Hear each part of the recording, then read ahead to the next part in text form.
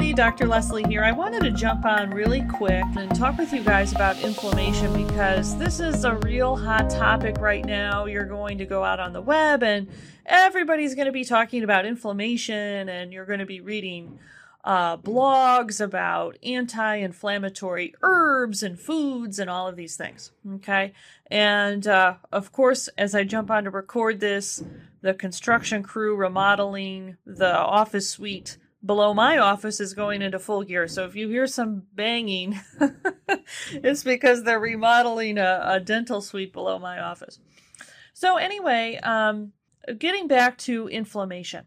Okay, so a lot of people have read things that indicate that their migraines or other health concerns that they have going along with their migraines are a result of chronic inflammation. So let's talk about inflammation, because there's a real misunderstanding that if you have chronic inflammation, you should take anti-inflammatory herbs. Okay, now people realize now that taking anti-inflammatory drugs can introduce side effects or have other adverse effects. So when you think of an anti-inflammatory drug, prednisone is probably the most effective anti-inflammatory drug. It just, boom, knocks out the body's ability to generate inflammation. It alters the body's biochemistry so that it can't generate inflammation for a short period of time. Then the drug is eliminated from the system and the body starts generating the inflammation again. But like prednisone is very, very effective at stopping the biochemistry of inflammation. So people realize that if they take prednisone, that comes with a lot of side effects. Very, very common side effect to taking prednisone that is not talked about is mental emotional symptoms. So I've worked with many people over the years that developed panic attacks after taking a course of prednisone. Some people, I would say probably the most common mental emotional side effect with prednisone is anxiety, some sort of anxiety manifestation. And unfortunately, this will commonly last long after, potentially, the prednisone has left the body, been metabolized and left the body, because it leaves an energetic disturbance within the body that continues to spin anxiety. Some people can experience low mood as a mental emotional side effect of prednisone. And then particularly for children, but also some adults, but children are at risk of actually psychosis, okay, where they have a psychotic break and they might experience hallucinations, violent mood swings, violent reactions, etc. Children are more at risk of that, but it can happen in adults too.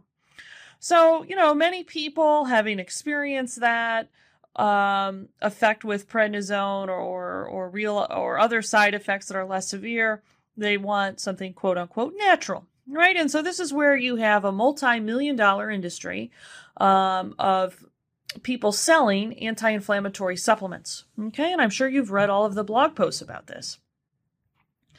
So, wouldn't it be better to take a natural anti-inflammatory? This is the assumption. Right now, if I take an anti-inflammatory herb or supplement, I have never heard of anyone having psychosis from taking turmeric. Okay, probably one of the most widely touted anti-inflammatory herbs. Okay, so side effects are going to be less. Okay, because they're not as strong and they're not as altering to the energetic aspect of the body and the biochemical aspect of the body as prednisone. But do they have an anti-inflammatory effect? Yes. Now, what's the harm in this? Okay, the harm in this is that your body is generating the chronic inflammation for a reason. So this is where I'm going to go into what is inflammation. Inflammation is a beneficial process in the body. When we are injured and we need to heal, the body generates inflammation. And so a common example of this is when you sprain your ankle. And shortly after you sprain your ankle starts to swell up, it gets hot, it gets red. That's your body generating local inflammation to the area. Your immune system comes in, starts releasing different chemicals to set off this inflammation cascade so that the body starts pulling blood into the area, nutrients into the area, immune system cells into the area, all so that the body can heal the ankle. Okay? So it's a healing process. It's a beneficial process. Now, with our ankle, what we expect is that we would have acute inflammation, right? So acute inflammation means that the body starts this inflammatory process, and then as the area is healed, the inflammatory process subsides, right? Because it's not needed anymore. An acute inflammation means a self-limiting inflammation or an inflammation that goes away once it's not needed anymore. So chronic inflammation comes about when the body starts generating inflammation to heal itself, but it cannot complete the healing process. Okay? So it's the misconception out there is that you have chronic inflammation because your body has gone haywire, that your body is somehow stupid, and that it's mistakenly generating inflammation. If that were the case, then it would make sense to take something to turn it off because the body's doing it for no reason, incorrectly, stupidly. Okay, so let's try to turn it off. But that's not the case. If you have chronic inflammation, your body is generating the inflammation because it's trying to heal. All chronic inflammation starts off as acute inflammation, but the body wasn't able to complete the healing process. This is so critical. It's not, so taking an anti-inflammatory herb shuts down the healing process. Okay? So to eliminate chronic inflammation, what we have to do is we have to go in and we have to complete the healing process. We have to give the body what it needs so that it can heal.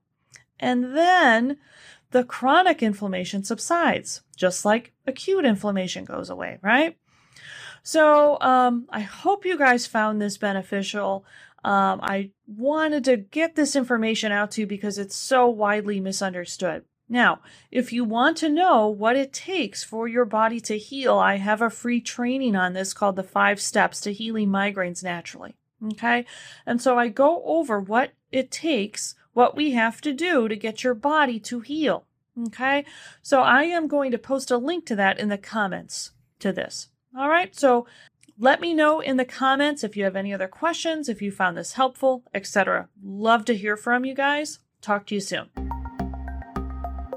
And thank you for listening. Before you go, be sure to like this episode and subscribe to this podcast. You can find us on Spotify, iTunes, and other popular podcast platforms. Do you have someone in your life who would benefit from what we talked about today? Please share it with them. Share on your social media. Share within other migraine Facebook groups that you are in. We really want to get the word out that you can recover your health and stop getting chronic migraines. And if you want to stay connected, join my free migraine Facebook group with over 11,000 women who are rediscovering a migraine-free life. Go to Healing Migraines Naturally with Leslie Caesar, ND, on Facebook, or to healingmigrainesnaturally.com, and we'll redirect you to the Facebook group.